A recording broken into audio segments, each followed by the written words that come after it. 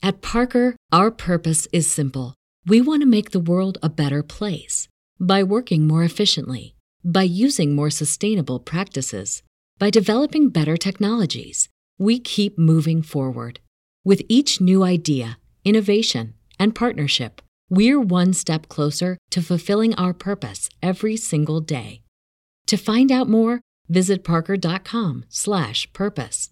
Parker, engineering your success.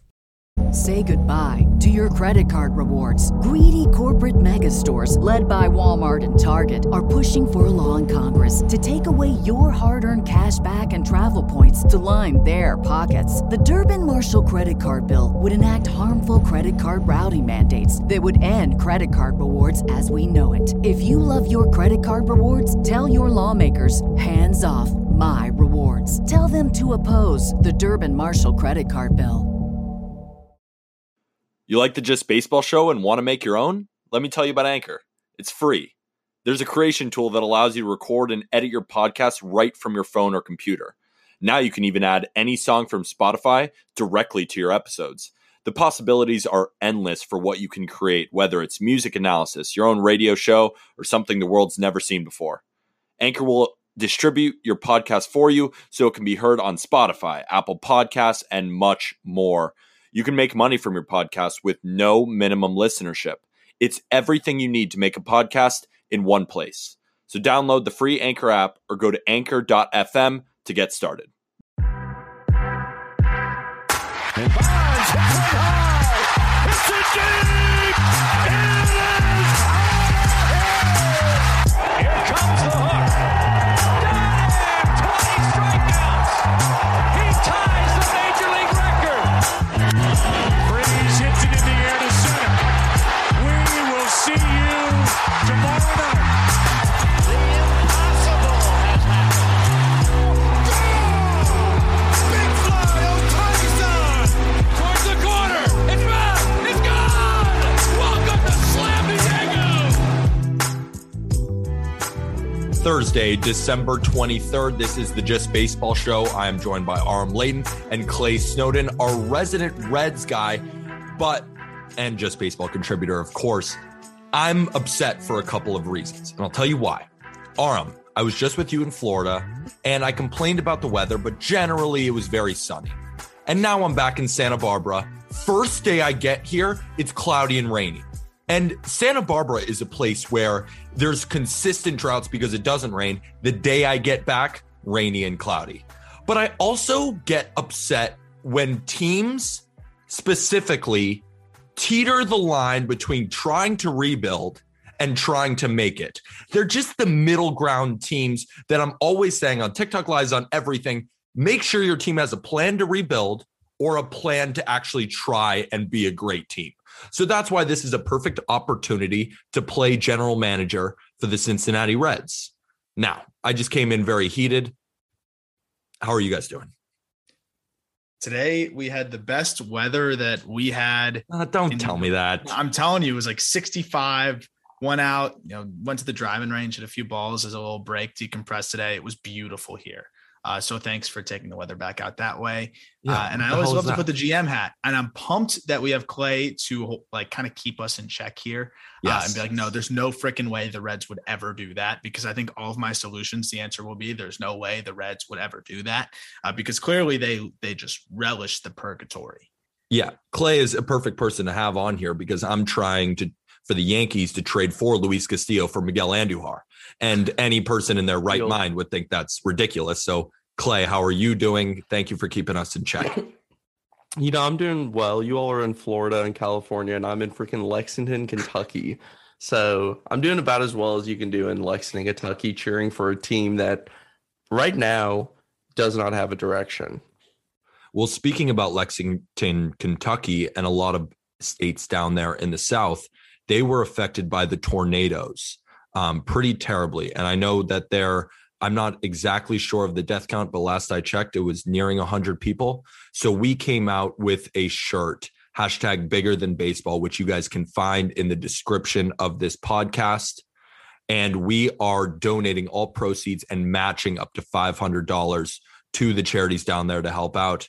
Clay, can you just talk to the situation there a little quickly? Yeah, so I actually work in economic development for the state of Kentucky. So those communities are pretty close to us. I was just in Mayfield back in September, the city that was absolutely destroyed. So tons of efforts are being made. It's amazing how the communities have rallied. So hopefully that energy keeps up into the new year, and that city and the other cities outside of Kentucky as well are able to rebuild, and those families are able to get back on their feet. And hopefully we can provide at least some sort of bright spot talking about the Cincinnati Reds. I know there's a lot of Reds fans down there in Kentucky. Obviously it will never pave, enough, but we're going to try and at least make a little bit of a bright spot here. So Clay, Aram, first, Clay, let me ask you, is there a bright spot in 2022 for the Cincinnati Reds? There is. Luckily, their young players played well last year. Jonathan India was not expected to be on the opening day roster. Everyone expected the manipulation of service time, and the Reds did something that they typically don't do and actually started him. Struggled a little bit out of the gate, was really hot the first 2 weeks, but won NL Rookie of the Year. So I don't know if he'll be able to match the stats or if he'll decline just a little bit, sophomore slump, or if he'll even exceed them. Who really knows? Tyler Stevenson is looking like an all-star catcher. That guy has all the potential in the world. They still have, plus players on this roster. The question is, will they still be there come opening day, whenever opening day is? And Aram, you just completed the top prospects for the Reds, which you can also find on justbaseball.com. And you got into a very heated debate on yesterday's episode, not even heated, more just talking about it for an hour and a half, about Lodolo versus Hunter Greene, the two best pitching prospects in the Reds system. And we have Clay here to kind of answer that, but Clay seems to be on the same side as you. Yeah, I mean, I think more people are warming up to that notion and that narrative. I feel like the people that follow pretty closely are pretty understanding that Lodolo it just has more going on right now. And I saw, that's a lot of what Clay was explaining to some fans too, because I think, a lot of fans, they keep up with the big league team. They keep up with like the headlines on the minor leaguers, which is totally normal. I mean, it's just so much to keep up with. And you see, Hunter Greene, our second overall pick, who was this super hyped up superstar, is now throwing 103. It's all coming together, and it is starting to come together. But I think when you look at what Lodolo did last year, it's hard to debate really anybody being further along than him. And that's the exciting thing, is that both of these guys could make an impact at the big league level next year. I think Lodolo is ready to go day one. It's more of a matter of, is the shoulder, feeling ready to go? I know he had a little bit of dead arm. Hunter Greene should be up by midseason. Yeah, you could rush him a little bit, but I think he's going to struggle with the long ball even more. Like, I think he needs to sort all of the things out that we talked about in the last podcast. But those are two arms that are going to be up very, very soon. And at the big league level, I mean, you've got Luis Castillo, you've got Sonny Gray for now, you've got Tyler Mahle. Like that could be a really good five there. That really, I get excited about it, but I just have a weird feeling that it's probably not going to be looking like that by the middle of the season. And I know that Aram gets this all the time, but a lot of fans read about prospects and do not watch prospects. If they do watch a prospect, it's a 40-second highlight tape someone put together on Twitter. Of course, Hunter Greene's highlight tape on Twitter of blowing 103 past some 19-year-old kid is going to do well, and everyone thinks this guy's the future. He's awesome. And don't get me wrong, I think he's going to be a really, really good plus starter for the Reds. However, if you watch these two pitchers, I just think that Lodolo is further along. He's older too, so it's not some huge surprise. Everyone just wants Hunter Greene to be the answer because he was tagged that way from the beginning of the rebuild. Hunter Greene, 104, everyone knew, when's he going to be here? He's going to be this,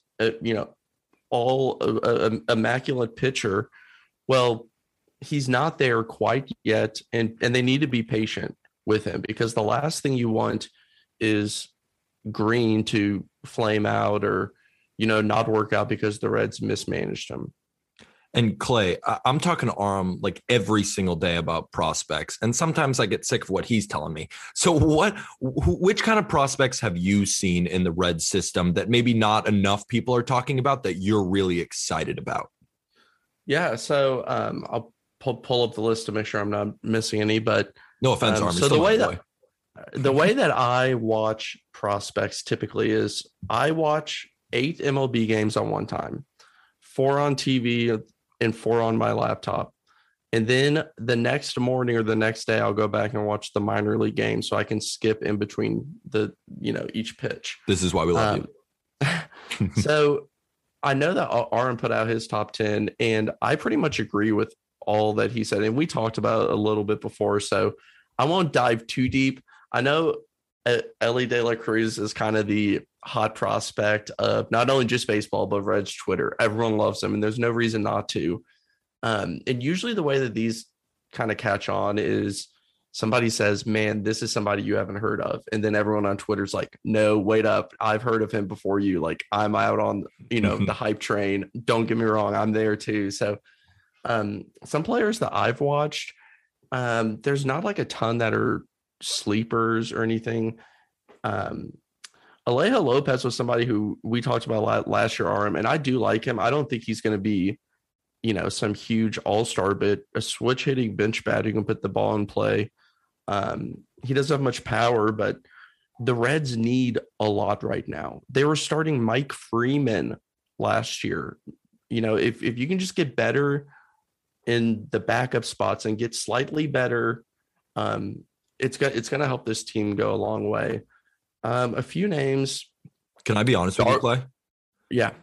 I don't even know who Mike Freeman is. And like I've watched Reds games before. And like maybe I've come across a jersey that had Freeman on the back, but there's absolutely no way that this is maybe the first time in the podcast where you said a name that I genuinely don't know who that is. I said Mike Freeman. Reds fans would, oh my gosh, and Indians fans laughed. That's about what just happened. But so am I okay for not knowing who that is? Yeah, absolutely. Okay, cool. Non-roster invitee, like 30 years old, infielder, just an absolutely nothing, or as we call them, Jags, which stands for just a guy. He's just a Jag. All right, I like that. Dauri Moreta is a guy who I think is going to play a role in 2022 specifically. He's a relief pitcher. He's not a super high prospect or anything, but he had an insane streak of not allowing any runs in AAA last year, got a little bit of a taste in the major leagues. And right now this bullpen needs all the help that they can get. So if they have a young player who can come up and throw strikes and get outs, that's going to do wonders for them. Because right now there's plenty of holes on the roster, but the bullpen's a huge question mark. So, Elly De La Cruz, I saw something that you said in our group chat, and I want you to answer for your war crimes. War crimes, I'm calling them. And I'm not even going to say it. I want you to say what you said to me, because this is a hot takes pod.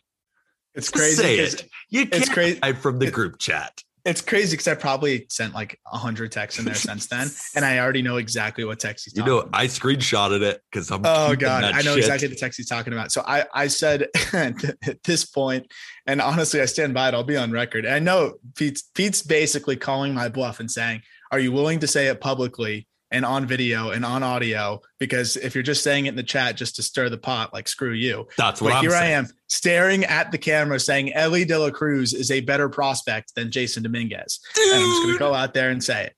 I'm going to put it down. You got me on record. You did it. You cornered me. There it is. He's a better prospect than Jason Dominguez. And we'll see how it plays out. The thing is, prove it in your top 100. What?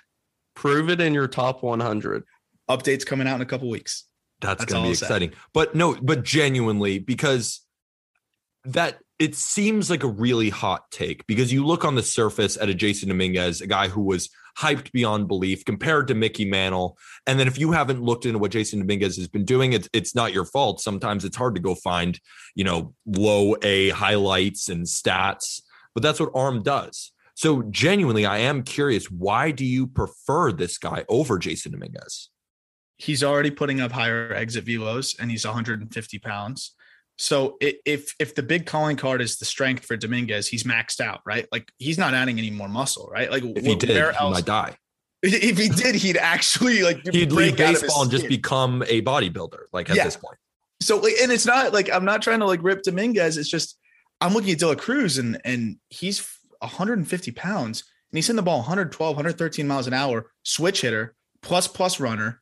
He could play defense at shortstop, potentially move to third. And I'm thinking, okay, so what does Dominguez have that he doesn't? De La Cruz is 19 years old. Also, he's a little bit older. So I'm like, I'm just looking at De La Cruz now, and I'm like, this guy's got to be in the top 100. So it's not as much me hating Dominguez. Like I still think it could all click for Dominguez and he'll be a stud.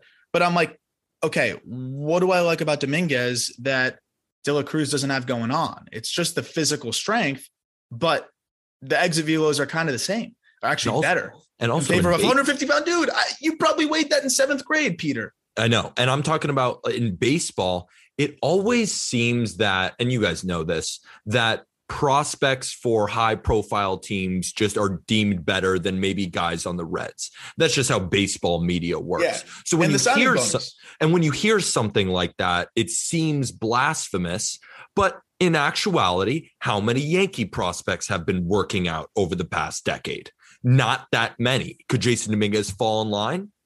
Quite possibly. I mean, there have been guys hyped up like Jesus Montero and even Gary Sanchez of all people. But maybe Jason Dominguez isn't that guy, and a guy in these other systems are just straight up better because, that happens kind of all the time. So I'm not here to disprove that point. I'm just genuinely curious because, all the hype is around Dominguez, but maybe they got a better 19-year-old. Well, the problem too is this guy's far off. Several of the other guys are far off. And the only 2 guys that are really close to making an impact, or I guess 3, Barrero is going to be up there opening day. You have the 2 arms that are knocking on the door that we just talked about. But outside of that, you don't really have that many prospects that like impact prospects that are knocking on the door. Hendrick is incredibly far off. Cerda is still far off. De La Cruz is not going to be there for a long time. So all of their best offensive prospects are far away. Their MLB players outside of Jonathan India, Winker's young as well, but you've got an aging Joey Votto, a useless Eugenio Suarez, Naquin's on the other side of 30, Farmer's on the other side of 30. And then on the pitching side, you've got some younger arms over there. But when I really look at the offensive side of things, I'm like, okay, how do they get better? How do you get better offensively this coming year? I know their offense was good, but it had holes in it, right? And I think the easiest solution, I'm curious what you're looking at here, Clay, because it looks like they're not going to burn it down. At least that's what I think. They're going to stay in the middle here, right? So when I'm looking at how do you make this team better without making any crazy moves, I'm looking at going to get an infielder who can hit southpaws. Like you need somebody that can offset this lineup that is all lefties who get carved up and light hitting righties. And now I look at it and I'm like, do you maybe just cut the losses with someone like a Eugenio Suarez at this point? Like, are you holding yourself back from going to get a better third baseman who might be affordable? Or is it really worth it? Like, why still hold on to Suarez? I know he's expensive, but maybe you just cut and take your losses. Is that too ridiculous? So first, I want to touch a little bit on Dominguez. Anyone who has ever seen him run should know why he may be falling towards the back end of the top 100. He runs like Enes Kanter. Enes Freedom, changed his name. But to the Reds' point, burning it down, I don't think that's the move right now. I think what they could be doing is waiting until 2024. 2024, you can not pick up the club option for Joey Votto, $20 million club option. Don't laugh when I say this, but you're going to deny that club option for Mike Moustakas at $20 million as well. Then you only have 1 year after that on Suarez's contract. Now, Suarez is only at about $11 million a year. So it's not some huge number, but for the Reds, it's pretty big. Now, can you trade him? If they could, I absolutely would. He still has some pop. That's all he can do. I mean, this guy strikes out. He brings nothing besides home runs. So 30 times a year, you're going to be happy, and that's it. I don't know if they can just outright release him. I don't know if they would do that, especially because they're so bad at hitting lefties. You might as well just platoon him at third base right now with, Moustakas, if Moustakas is healthy enough to get on the field. So if they wait until 2024, okay, what do you do in the meantime? Well, you lock up whoever your core pieces are. Okay, who are your core pieces? Well, that's what they need to be deciding this offseason. And maybe they could sign somebody like a Castillo and buy out, the arbitration years. Maybe they won't. But have they said that, like, is the payroll going to go up or down at all? Like I know they're not going to spend a ton, but they low key have cleared up a lot of money. Like they clear up how much, like, from Castellanos, $13 million from Castellanos. They clear up another 4 from Lorenzen, another 4 from Mike, or another 4-ish, right? Or 3 from Michael Givens, if I'm not mistaken, depending on how the trade breakdown went. Like they're opening up some money. Tucker Barnhart off the books for $4 million. Like, this adds up. You have enough to maybe go get one free agent or maybe 2. I'm not saying break the bank, but you could go get a $10 to $12 million range guy that can help you. And you're still cheaper than last year, maybe about the same after arbitration with some of these guys. Yeah. And what their GM said that was kind of alarming is he mentioned they need to realign their payroll. So to me, I don't really know what that means. Realign that could mean so many different things. He's pretty much saying that could be selling. What is that? So realign. I think that, and I think that quote's right. I'm not going to direct quote him, but to me, what this team needs to do right now is, again, determine their core, because what we've seen from the Reds is they're going to be cheap. Not necessarily cheap, but they're going to be certain about money, right? They're going to have a number in mind, 125, 135 million. So why not, if you want this player for X amount of years, instead of playing around with arbitration every year, why not sign them to a long-term deal, or 4 or 5 years? Because in my opinion, for the Reds, something that's super valuable, that's not valuable to every single team, is cost certainty. So if you know exactly how much they're going to cost in 2025, that's going to be easier to build your roster and sign free agents moving forward, instead of trying to take a guess, maybe they'll be worth this much, or maybe we'll have to deal with signing, X, Y, and Z in 2 years. Like, if you can try to get cost certainty for a team that's going to be a little bit cheaper, even if you end up paying a few million more this year or next year, just knowing how much it's going to be and having those players locked up will make free agency easier for you, will make determining what moves are next a little bit easier for you. In terms of free agency this year, they haven't done a single thing. I mean, Jake Bowers was signed to a minor league deal. Like, he's been on. What is that? He's always signing a free agent. Seattle Mariners. He just keeps signing 1-year deals. I mean, maybe he's just. I don't know. What is he doing? He's a corner outfielder, first baseman who does nothing. I mean, they are always around. You can find them everywhere. So let's a dime a dozen. Let's do this, because the Reds are so tough to evaluate because they can go so many different directions.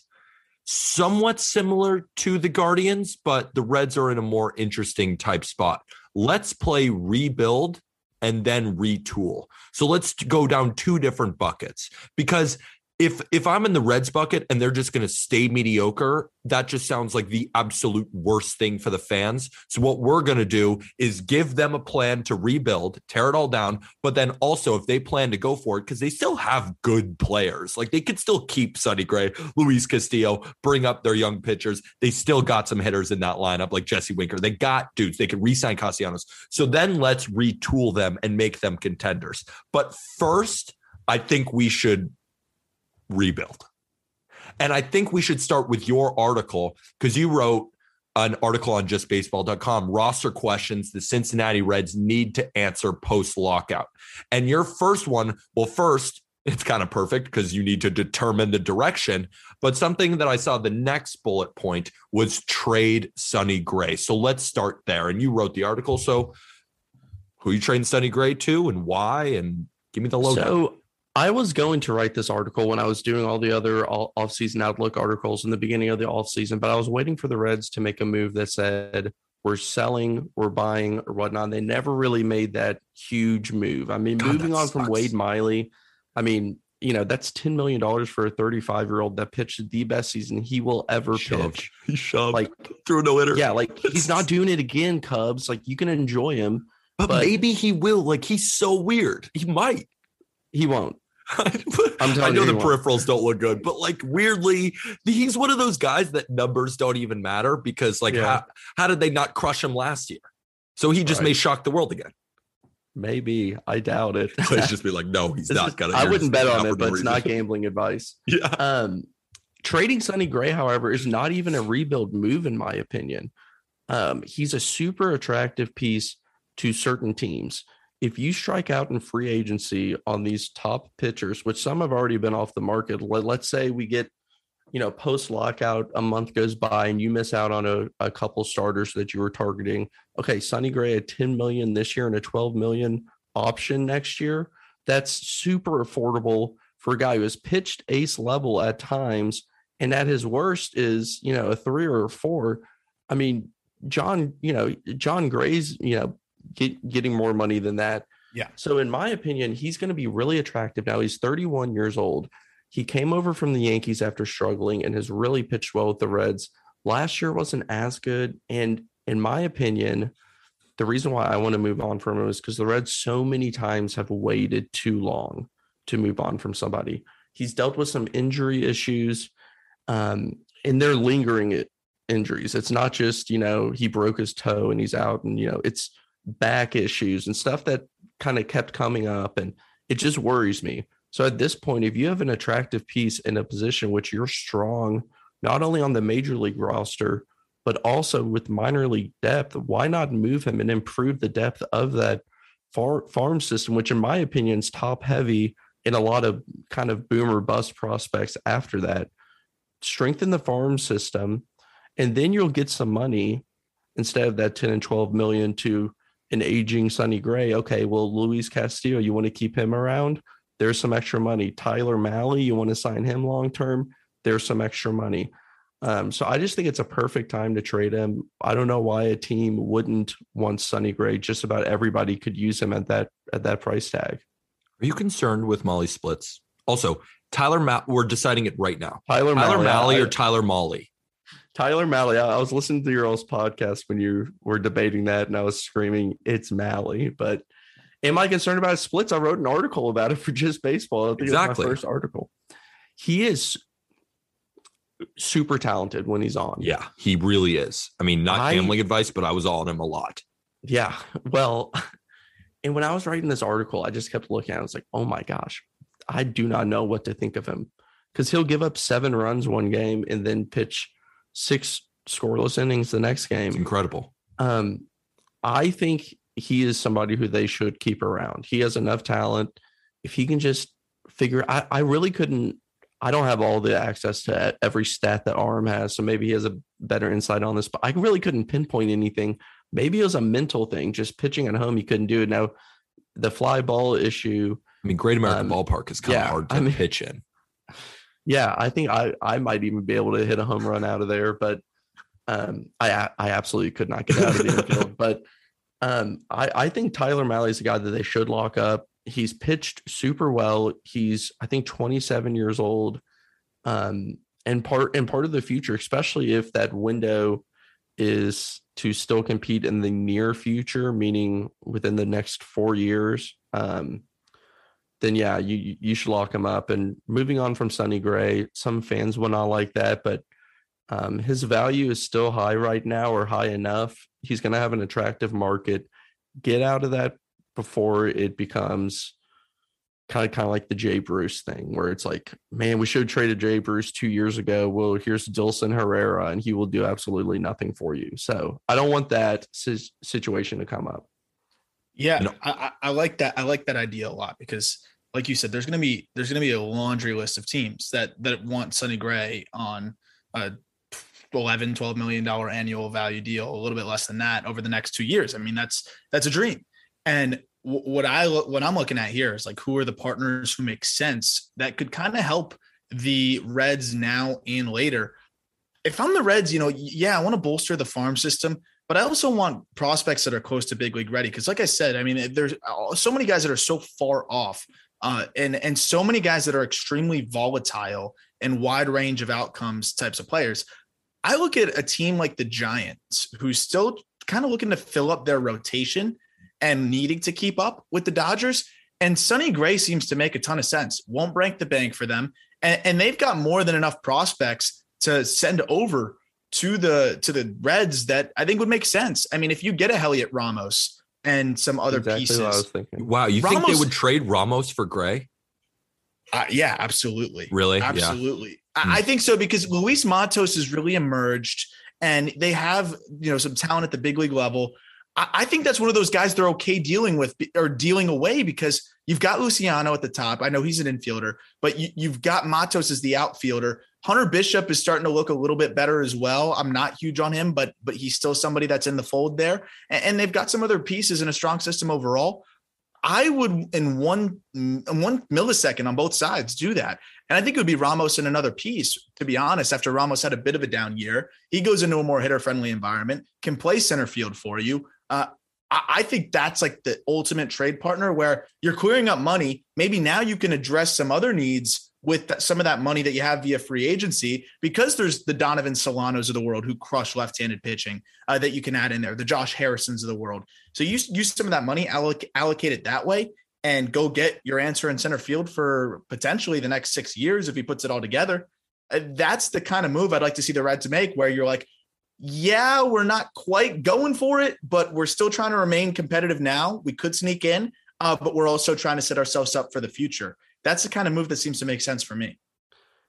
Yeah, and the area of need, and I've been saying this since last year, is center field is number one problem with the Cincinnati Reds. And people will tell you it's not, and people will say other positions, but what they don't realize is Nick Senzel cannot be relied on for anything. Why is he second baseman, third baseman brought up to play center field? He was mediocre in center, and he was okay defensively. Still so talented. You given up on him already? You. I gave up on him last. I tweeted out Senzel? last year, like, I'm just not a Nick Senzel guy, and I got a lot of hate. But it's hard 26. to cheer for someone who's not on the field. I know, but I feel like you can't give up on him yet, because I feel like we were looking at like his hard hit data. It just almost seemed like he got a little bit unlucky, but then again, he's not on the field, so it's like we don't have enough data to really know what we have with Nick Senzel. And I think that's the problem that Reds fans have, is they don't know what to do with him. Nick Senzel, to me, the expectations simply need to change about what he is. Instead of thinking he's going to be some superstar, former top prospect, fans need to shift expectations. And in my opinion, why not make him the super utility guy? The Reds are always injured. The Reds have terrible splits against lefties. Why not bring him in? He can play second, third, outfield. He wouldn't play every day, but maybe starting 60% of games, get him in there often. One, you can play him against matchups that you like. Two, you aren't playing him every single day in a position where he's more likely to get injured, because that's what he does best. And three, if he simply is regulated to that role, maybe he performs better simply because the pressure of former top pick, you have to be our everyday, center fielder and do this, that, and the other. I think it's just time for him to take a different role than savior of the Cincinnati Reds, because he's just not able to fulfill that, which is okay. That's fine. But they need to find a role for him, and super utility would be, in my opinion, the best spot for him. So speaking about a dude who sucks against lefties, but is one of the best hitters in baseball off right-handed pitching, what are you doing with Jesse Winker? Because you had a great quote in your article that although he was in MVP discussions, he's basically a very high-quality platoon guy, because the splits are that dramatic. Like you wrote it against righties last season. He hit 346 with a 428 on base, 642 slugging. But against lefties, he hit 176 and only slugged 284. So, Clay, if we're rebuilding, are you looking across the market and saying, you know what, who wants him? Yeah. So everyone thinks that I don't like Jesse Winker. I like him a lot. It's hard to argue with the facts. He is a high-level platoon player. That's all he is. And all he can do is hit righties. He cannot run. He cannot field. And he can't hit lefties. In an ideal world, he is, everyone was praising the Giants last year. Look at them. They're platooning. They're being so smart. Okay, well, if the Reds adopt that, people need to realize your MVP fanboy of Jesse Winker needs to realize that he's only playing against right-handed pitching. And maybe he turns into a DH. You can put him in left field. It's not worst thing in the world, but would you trade him is the question. It, of course, depends on the return, but I would like to keep him. I just think you really have to paint that picture of you're a platoon left fielder / DH. Like, you are not an MVP level player. We're not giving you $18-20 million a year. That's just not who you are. And again, that's not me talking negatively about him. That's just me being realistic of who he is. You don't think 18 to 20? I'm just seeing some of these contracts go out, and I'm saying, how could he even not get 18 to 20? Andrew Heaney's making $8 million. I'll tell you why. It's because he's never played over like 130 games because he's constantly injured. And that's just another thing with the Reds. You're talking about him in the field. He single-handedly lost me 2 bets for those plays out in left field, dropping fly balls, tracking the ball back, just hitting off his glove. I'm like, is this Little League? Like, you're an MVP candidate currently. This was in the middle of the season when he was destroying baseballs. And it was like, this guy is the MVP. He looks like me out in left field, but he rakes. Like, there are some points where I'm like, wow, he against right-handed pitching especially is one of the best hitters in the league. But you point to the splits and you're like, well, you got to put him in the right position for him to succeed. Not he can be in any position and succeed. So his injuries are super concerning because it's constant. Now, it's not Nick Senzel level, but this is a theme with the Reds. They have a ton of players who miss time consistently because of injuries. And just to give you an idea, whenever you think, are the Reds going to make the smart move, the Reds played Jesse Winker in center field 2 years ago. So that's all you need to know about Reds in their baseball sense. But yeah, so if I'm the Reds, I say to Jesse Winker, we will lock you up. But almost kind of like the Byron Buxton thing where it's like, hey, you are injured a lot. You're a really good player, but you have X, Y, and Z as flaws or setbacks, and the contract's going to reflect that.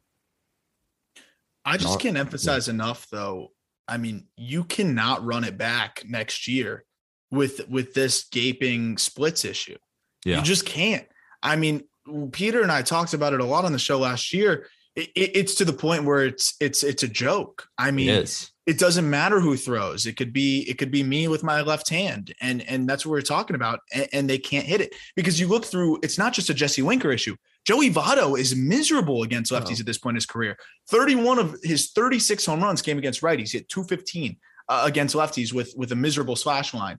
Even Eugenio Suarez, I'm pretty sure, has reverse. Isn't he supposed to hit lefties? Who does he hit then? In theory, nothing.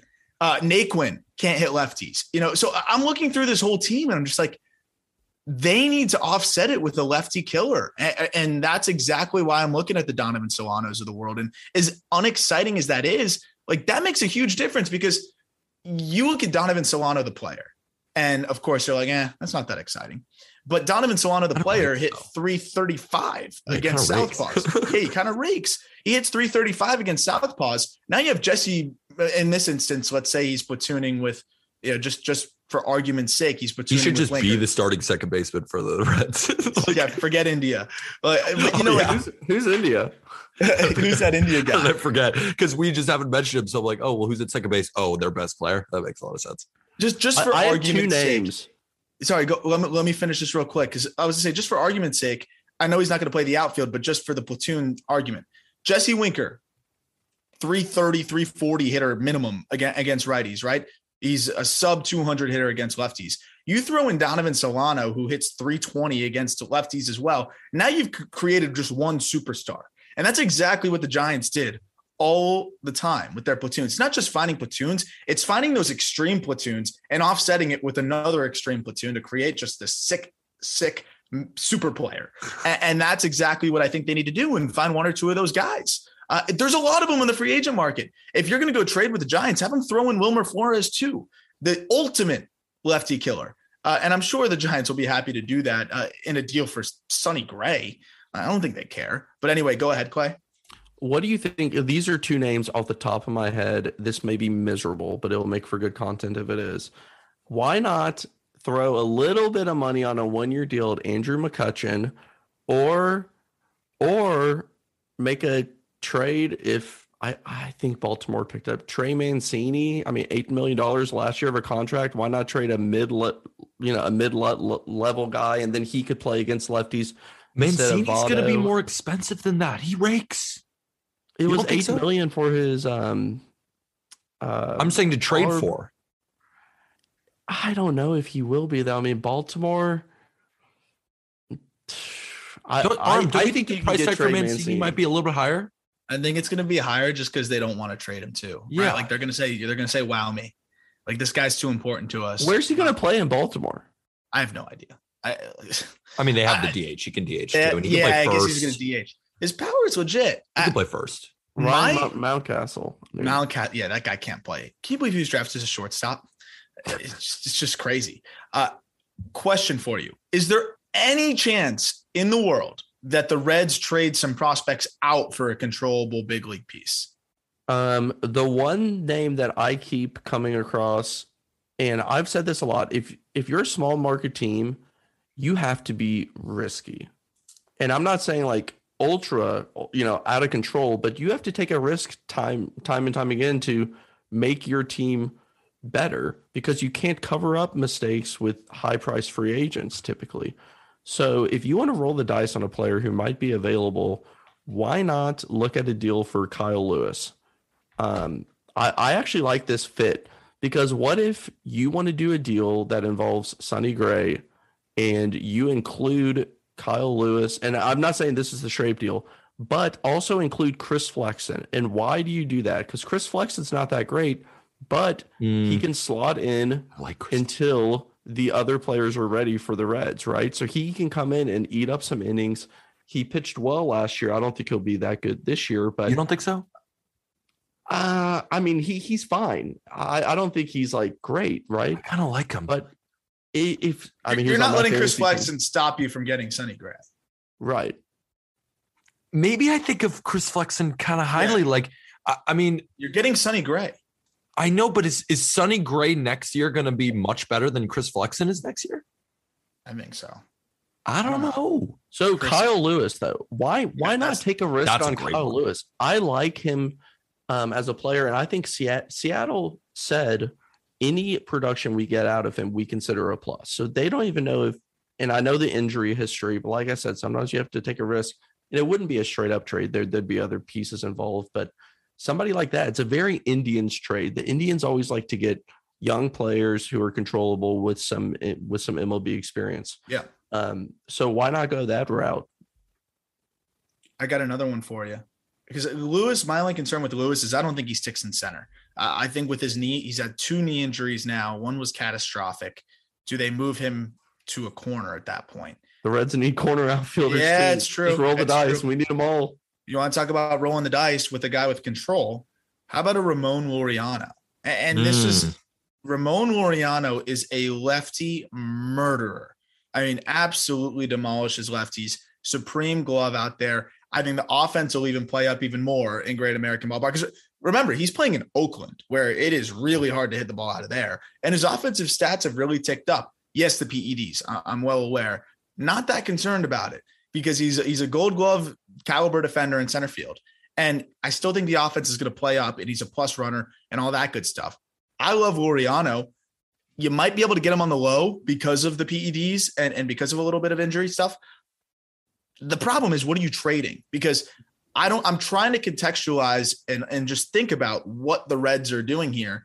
They've got to be okay with giving up prospects if you're getting a controllable big league piece, because it seems like they don't want to click the reset button.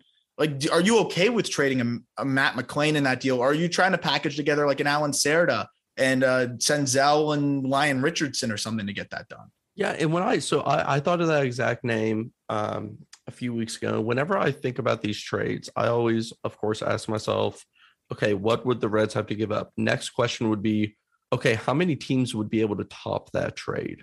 And to me, I think if he's available in the Reds, I'm not at that like the threshold right now would be probably Alan Cerda, maybe. I don't even know at that point, plus pieces, whatever. But I'm always saying, okay, if a team that's closer to contending, would they be able to top that trade? Yes. Would the Reds be able to, raise it? I wouldn't if I was the Reds. Yes. Simply because that's one piece, and the Reds are not one piece away. The Reds need, in my opinion, 3 outfielders, because you need someone to platoon with Winker. You need a right fielder. Naquin's a 4th outfielder on a good team, and he's if he's your 3rd best outfielder, that's mediocre, I guess. But, he played well last year, but he's been injured his entire career. And he was a non-roster invitee who made the team. Like, he's fine. But at what point is fine not enough? And for the Reds right now, I don't think they're, one piece away. But that's the thing about center field is there's really nobody in their prospect pool that's going to be up in 2 years that is a sure thing in center, or even will stick in center. And that's alarming considering, they've been building this roster and they're just like neglected. Keep in mind, they did not really have a center fielder before either. Nick Senzel was not a center fielder. They made him one. Second baseman. They put Jose Barrero in center field. He's a shortstop. Yeah. Jose Barrero had never played center field until he got to the MLB, and they're like, hey, buddy, go out in center field. And center field's like a premium position. So I have another one to throw at you. And this player kind of fits in all these different buckets. Risk, outfield, young, and is better against left-handed pitching. And would you trade Luis Castillo for Jo Adell from the Angels? No. Is that a guy that, no, you just straight up wouldn't do that? Marsh? No, well, I know you'd probably want Marsh, but thinking about it, do you think the Angels would trade Brandon Marsh over Jo Adell? Maybe also, that's a question for you too. I'm assuming they'd rather keep Brandon Marsh than Jo Adell. So that's what I'm thinking. If Luis Castillo or Sonny Gray goes over for Jo Adell, he's kind of risky because, you've spoke to this. You don't love the swing, but he is a freak and he's crazy athletic. And maybe in the right situation, maybe you put him in Great American Ballpark and he starts raking. Yeah, he starts raking. 40. Like, that's what I'm saying. So could that be a guy who they look at for one of these starting pitchers? Because the Angels need pitching more than anybody. Not actually more than anybody, since they've actually done well with Patrick Sandoval, Jose Suarez, obviously Shohei Ohtani, and now Noah Syndergaard. But I think Luis Castillo, you put him in that rotation, then you put Jo Adell in that outfield. That's moving towards something. So the way that I see Luis Castillo is he is potentially an ace, but a super high 2, if not an ace, right? He so can volatile. Pitch. Yeah, he can kind of pitch up and down. But if I'm the Reds, I listen to, any type of call on Castillo, and I pull the trigger if it's an overpay, and that's it. Really? I'm not doing anything that I think is fair because but even if you're rebuilding, you still wouldn't. Even at his age, you can sign him for another contract. And if I'm the Reds, in my opinion, I would not trade him this year. I would try to either sign him, or if I were to trade him, it would be for a king's ransom that I don't think anyone will be willing to give up. Because the Reds are not in a position where they need to trade Luis Castillo. If they were burning it down, it may be different, but I don't think that they need to completely burn it down. I don't see the point in that, but Jo Adell particularly to me is just not someone that I'm willing to trade the most valuable trade piece for a guy who's, in my opinion, risky. Now, when I was saying make a risky move, I was talking about, Sonny Gray or somebody else. Luis Castillo can just, in my opinion, he can bring back a piece that's almost a sure thing, and Jo Adell is not that. Yeah, it's your ace in the back pocket kind of, right? And if all goes bad, that's the one guy that can jumpstart your system and jumpstart your rebuild. And that's the interesting point. And I think, with Castillo's volatility, as Peter pointed towards, this coming season, if he's just dealing through the first half, you might be able to leverage a king's ransom. Because as we know, arms are going to go down, right? It's an unfortunate reality of baseball. As arms go down, and if Castillo hits that hot streak, as we know he can hit, and when he's going right, he could be one of the best pitchers in baseball. You don't know what a team might be desperately willing to try to do to stay afloat in the dog days of the summer, and that could change everything for the Reds. So, I think you got to think about dealing him. But again, I think in the right spot. Whereas Sonny Gray, if it's the right opportunity, it might make sense. I think what's really just holding this team back at the end of the day is the fact that they owe Mike Moustakas $16 million, Eugenio Suarez $11 million, and Shogo Akiyama $8 million. You have three guys that are net negatives on your team, accounting for more than almost half of the payroll. That can't really happen. And if it weren't for Joey Votto, they'd account for the vast majority of the payroll. How can a mid-market, small market team compete like that, right? I think that's why they're just kind of saying, hey, we're stuck here, because they kind of are stuck by their own reasoning. Obviously, they could probably spend if they wanted to and survive, but they're not comfortable going out of a certain zone there. And I kind of agree with you. They might not do anything until those guys are off the books. I mean, those contracts are brutal.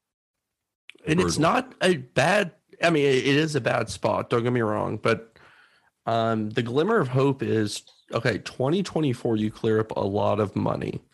And at that point, Nick Lodolo hopefully has, 2 years, and he's starting to reach more prime than, the thing that I struggle with fans is they think Hunter Green, Nick Lodolo, they're going to come up this year.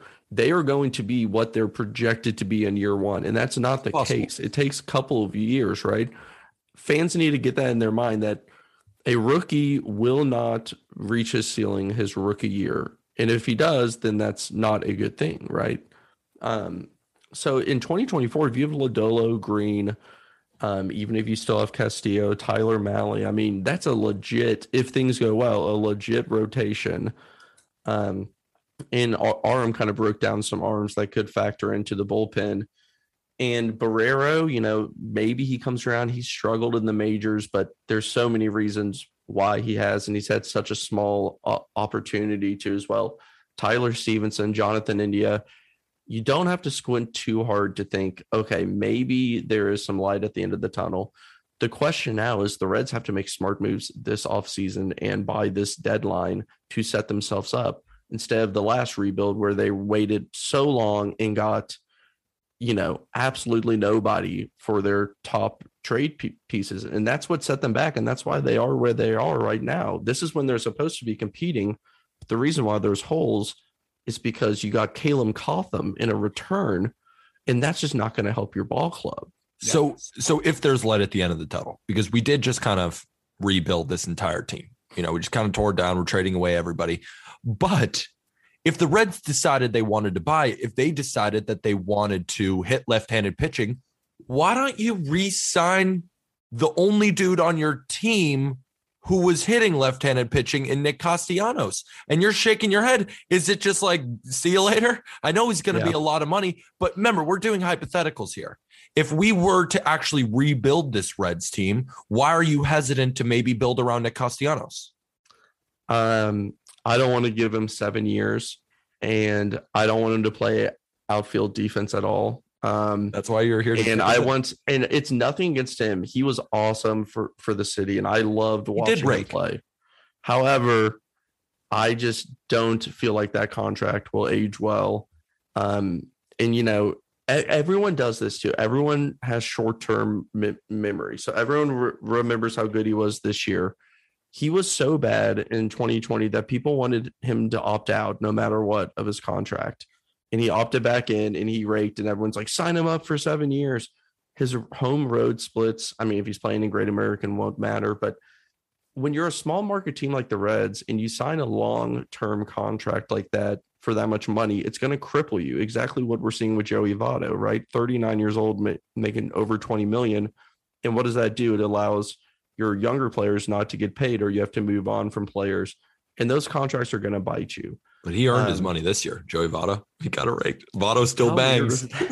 Man, it was such a bad take I had. Like, for the past 2 years, I've been like warning everyone, like, just be ready for Joey Votto. I don't want this to be Ryan Howard, where the city turns on him because he sucks when he's not even supposed to be good. And then he's like your best player. He just comes out and he like plays well. But I'll double down and say it again. Like, I don't think Joey Votto is going to be a plus player for the remainder of that contract. But those are the type of contracts that can cripple a small market team and lead into a rebuild. So giving Castellanos the money, I wouldn't. A guy who was really interesting to me, and this is off the left-handed pitching thing, but was Michael Conforto. I thought he would be a good piece. You could almost give him the same deal that you gave Castellanos, 16 for 4 years, 16 per year for 4 years with opt-outs. Man, if he could get into Great American Ballpark, I think he could really rake. I love him too. So same agent. Yeah, we've been talking on this podcast, just hyping him up because we know, like, the Mets in general just had such a weird year. I mean, across the board, they had hitters struggling, and it really seemed to me that it was more possibly a clubhouse thing, that there were issues going on, that there's no way that all of them had struggles, and that it was just some sort of coincidence. So I think a guy like Michael Conforto could use a change of scenery, and you put him in Great American Ballpark, he'll rake. I mean, there's no doubt that swing is too good. He has the pedigree of a good hitter before. It's not like he's been struggling his whole career and is now looking to break out. Like, he has been good for a while. But I'm talking about if we're helping the Reds win now. Like, I know 2024, and maybe there really isn't a chance to win now, but let's try. So is there anybody, like, free agency? I like the Conforto conversation. Like, who else are we adding to the Reds to make them a real contender? Because also, you look at the NL Central, right? Well, here's the deal with the Reds. Not much standing in your way. I mean, not a ton. Yeah, they have a lot of injury-prone platoon level players and players who do not play defense. So you have to fix all of that to compete this year. Okay, what do you do first? Well, you'd have to move the Moose contract. If we're playing win now, trade a good prospect attached to the Moose contract.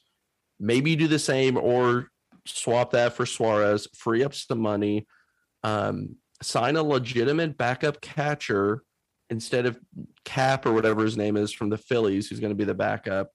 You guys want Gary? What's that? You want Gary? Yeah, exactly. We'll take Lodolo. Yeah. Okay. Deal.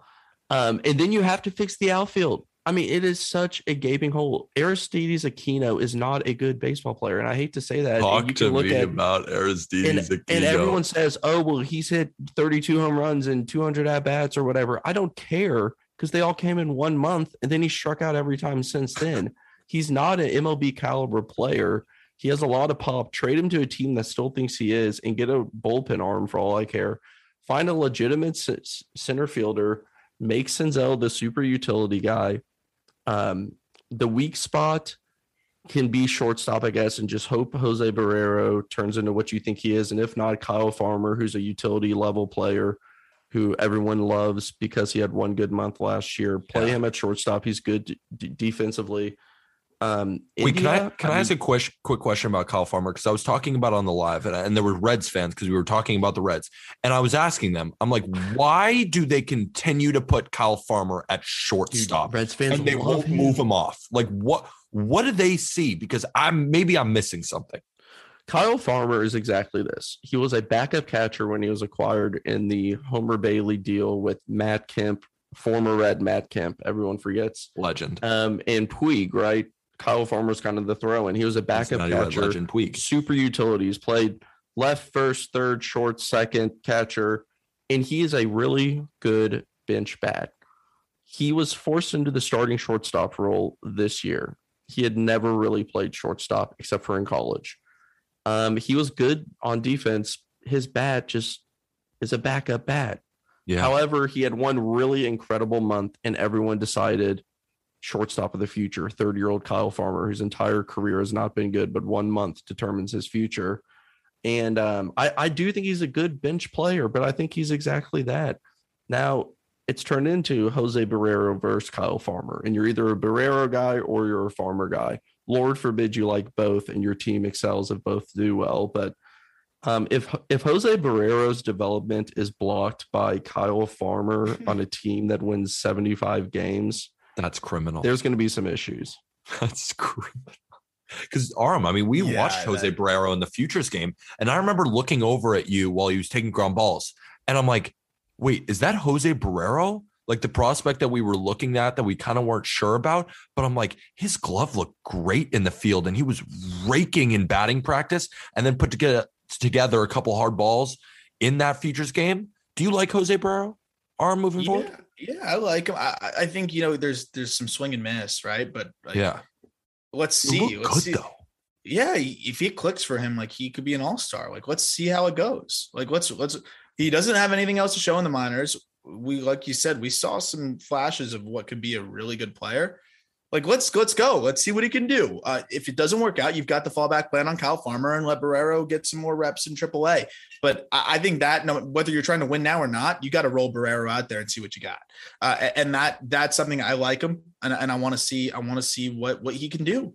I'm all in on that. Another guy that I think can actually help this team next year is Graham Ashcraft. I think Ashcraft can go into a reliever role and be disgusting for them right away. Or you give him a little bit of time and he could, by the middle of the year, slot into the back end of that rotation. And that's another guy that they have that could ultimately be a trade piece, but also could be a rotation piece in the future, or worst case, a lights out closer. That helps your bullpen a little bit. They've got some pieces, but it seems like the ultimate answer here, unfortunately, is going to be that they kind of sit in purgatory, right? Make a couple small moves, hope they catch lightning in a bottle. If they catch lightning in a bottle, then maybe they buy at the deadline a little bit. If not, then maybe they sell some pieces if the offer is right. I feel like it's going to be very kind of in the middle, and they're going to keep towing that line until they get more of a direction themselves. I think they're going to kind of let the win-loss column dictate it this year. Also, Clay, something we haven't really talked about at all. I mean, we've talked about the starting rotation. We've talked about the offense. Do you care to add a bullpen piece? You guys had the 4th worst ERA in baseball as a bullpen. Losing Raisel Iglesias definitely didn't help. And now he's locked up with the Angels. The bullpen almost seems like the biggest problem to me. Yeah, so I was avoiding the bullpen as much as possible, but here we are. Believe it or not, I know you'll find this hard to believe. Heath Hembree was not the answer for the Reds last year. Surprising. I don't know how, but I actually tweeted about Heath Hembree and how dominant he was in his career against the Dodgers, just like 4 games. And the Reds were about to play the Dodgers. And the same day I tweeted it, he got cut. And I was like, oh my gosh, dude, here we go. But the Reds bullpen, TJ Antone has been disgusting. He's good. However, he's on his second Tommy John. He's going to miss, he just can't stay healthy. He is like such a dominant pitcher. If you look at his stats, he is out of this world good. Unreal. But they're not going to be with him. Former Yankee, Luis Cessa was good last year. He is solid. Yeah, if he's your 5th guy in the bullpen or whatever, good, 4th guy, whatever. Other than that, Amir Garrett was awful. But we've all seen how good he can be at times. That was one of my worst takes. I came in really thinking that he could be like a top 10 closer, and how wrong was I there? Dude, I have 2 Reds jerseys right now. One's Amir Garrett and one's Shogo Akiyama. Oh, no. Both just bombs. If anyone wants a Shogo Akiyama jersey, DM me. I'll send it to you for free. Other than that, there's just some guys, just a bunch of Jags that are just, Lucas Sims is super good. He's good. Right? But that's one guy. Tony Santillan was actually a prospect who I liked a lot a few years back as a starter. And he has some really good stuff. And he came in as a reliever at times and pitched well. Maybe he adopts that role full time moving forward, and that can help. Other than that, Justin Wilson, Art Warren is actually a guy who a lot of people like. And if you don't know who Art Warren is, he was good last year. Only 30 minutes, but he had a sub-2 ERA. And he was kind of like a written off prospect, kind of like a pickup on waivers type. And he looked incredible at times. He was also, of course, injured for a chunk of time. But then you have Ryan Hendricks and just some guys who are going to get some innings. But there is one guy who I like a lot, Aram, who's just added to the 40-man, Alexis Diaz. Have you come across him? If you haven't, you need to watch him pitch. He has a lot of crazy movement. And I saw him strike out Brendan Davis and just made him look like a fool. In that game, he pitched 2 innings, 6 strikeouts. The guy was just added to the 40-man, And if he gets a shot, I mean, he's one of those types, just like the movement on his pitches, he's going to be like, and I always do this for whatever reason. I always pick like next year's fan favorite. And like, he is that. If he pitches and gets an opportunity, like people are just going to fall in love with that guy. Well, that's the thing. That's the thing with bullpen arms is I always feel like when you're looking at bullpen arms, it's kind of easy to address in a lot of ways. You're going to have some guy that emerges out of the minor leagues for you. You can have some reclamation projects like a Jimmy Nelson, bring him back there, and having him when he's healthy is nasty. Like you could just throw a bunch of irons in the fire of guys who have some stuff, and a few of them are going to put it together. And that's kind of what I like about addressing the bullpen in a cheap way for the most part. Is I think you can do that. You could even go get a Steve Cishek who gets a ton of ground balls and slot him into the seventh inning. And that's why I'm like, okay, the bullpen you can solve. I think you can solve that affordably, especially when you have guys in the system. There's a lot of guys like Bryce Bonin and some of the other guys in the minor leagues for the Reds who have two nasty pitches can slot into the bullpen and you can try it. And that's why I think in today's game, you can kind of put your bullpen together. How many times does a guy, just a failed starter or whoever, just emerge having two pitches, throwing gas, and we're like, oh my gosh, that guy's nasty. Like you can find those dudes. And that's why I never get too worried about a team's bullpen until they go into the season. Once you go into the season, I'm like, all right, you really went into the season with that.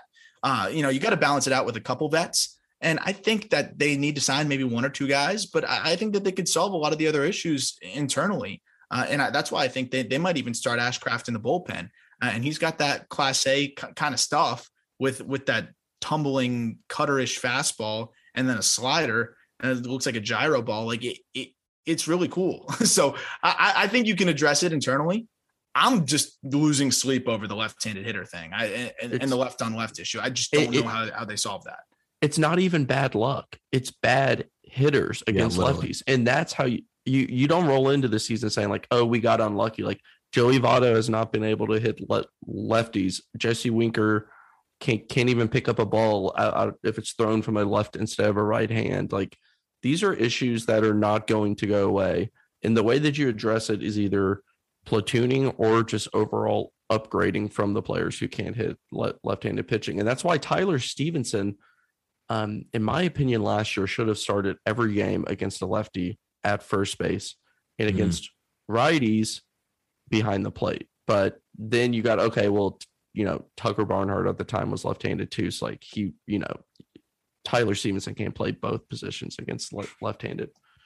Just put Jonathan India in all of the outfield spots and all of the infield spots. Yeah, exactly. Well, okay. So is Joey Votto going to play better if you platoon him and he's rested more than playing every day, right? Yes. Now the idea of it, or the kind of rumor of it, is Joey Votto has no interest in being platooned, which that's great. He doesn't make the lineup, but give him a day off every week against the lefty. 1 day off a week against the lefty. Even that will make a difference. It's not that hard. Was he going to be like pissed? Yeah, I guess. What's he going to do? Request a trade? Deal with it, Joey. So to wrap up, I do want to ask you guys, because we've gone through a lot of scenarios, and this is the team that I would say is like the one team that I think you could say is so right down the middle. So in just a couple words, I give you the keys to the front office, Clay. I give you the keys to the front office, Aram. Are you rebuilding, or are you tearing? I'll give you a couple options. Are you tearing it down? Are you just rebuilding? Are you retooling, or are you going for it? I'm realigning the payroll because I don't want to cop out answer the world. Yeah, now I get why you said that, because I don't want to answer this one at all. I'll tell you what I'm doing. I think I am doing a rebuild in the sense where I would trade away Sonny Gray. I would trade away a couple more of these guys, but I think you're right, Clay. I don't think you got to trade away Castillo. I don't think necessarily you have to trade away Winker. And you just kind of go from there. You hope that Hunter Green, Lodolo, I mean, Aram, you're wincing there. So hard. I know it's hard, and I'm trying to piece it together. It's such a hard team to talk about. Yeah. I want to hear Clay's plan. So first off, I have the direct quote from General Manager Nick Krall on the offseason of the Reds. But going into 2022, we must align our payroll to our resources and continue focusing on scouting and development with young talent in our system. Okay, so what would I do? So I think this team was kind of similar to a situation that the Twins were in. Some older players with some contracts. Do they rebuild? Do they add? The Twins, however, locked up Buxton and added Bundy and, added some moves on the peripheral that could make them better. However, what would I do as the Reds? I would not tear down. I would establish the core, including India and Stevenson. And, one of the pitchers will work, if not both of the prospects. Yeah. I would I would free up money on pieces that are not going to be here in 3 years, and I would work on signing the pieces that will. So I guess you would call that a retool, which never really works. Retooling does not often work, especially in a non-salary cap. I don't know what the Cubs are doing. League. In a salary cap league, it works more, but not in baseball. So retooling, I would go that route, and just be ready for 2024 now. Are the Cardinals better than they were last year? Are the Brewers better than they were last year? The other thing that everyone's not thinking about is the Pirates are going to be so much better. And by then, and the Pirates have a stacked system. Like, people are forgetting that the Pirates are, we all like to make fun of them, but like, they could very well be competing with the Reds during the Reds quote unquote window. The Cubs. Yeah. And the Cubs. So, the Cubs are going for retool, trade Sonny Gray the day the lockout ends, or within a month, and get a return that can help you, because right now there's too many holes to fill. All I ask from the Reds is that they perform better against the spread. They were the 4th worst team this year against the spread, and that's a gambling term. 72-89. So at least their overall record was better than against the spread. But if I'm going with a Reds bet, if I'm going to turn on the game, they got to be better against the spread. Here's a little bit of advice for you, Pete. And this isn't gambling advice. Not. But if you want to bet with the Reds or on the Reds, simply bet over under strikeouts for Suarez, bet the over, and games played for Senzel, and bet the under. Not exactly. We only give you straight up locks on this podcast. That's not gambling advice. It's gambling guidance. That's like so accurate. It might almost be gambling advice. It's never gambling advice, but that's so accurate that it might. So thank you, Clay. And that's Clay_Reds on Twitter. You got to go check it out. Also go check out his article, roster questions the Cincinnati Reds need to answer post-lockout. Also, go check out Arm's top prospects for the Reds. Clay, got anything to plug before we head out?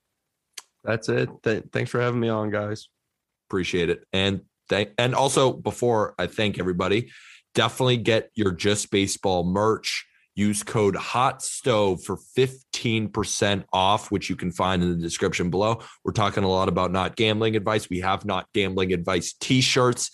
Definitely check that out in the description, or get yourself a hat. It's the holidays.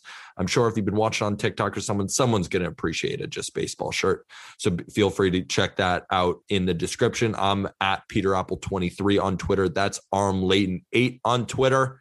Arm, you got anything before we head out? No, I was just gonna say I like Clay's plan. I'm kind of along the same lines there. Get that young core together and get a young, kind of close to big league ready or controllable group there, and get Reds fans excited about something in the future. But I hope they enjoyed this episode. I know they're usually feeling like they're a little overlooked, but not here at Just Baseball. We made it Reds week pretty much here. We do love the Reds, and no matter what, we feel free, and we're going to keep covering you no matter what the Reds do, because they are such an interesting team to cover. But thank you, everybody.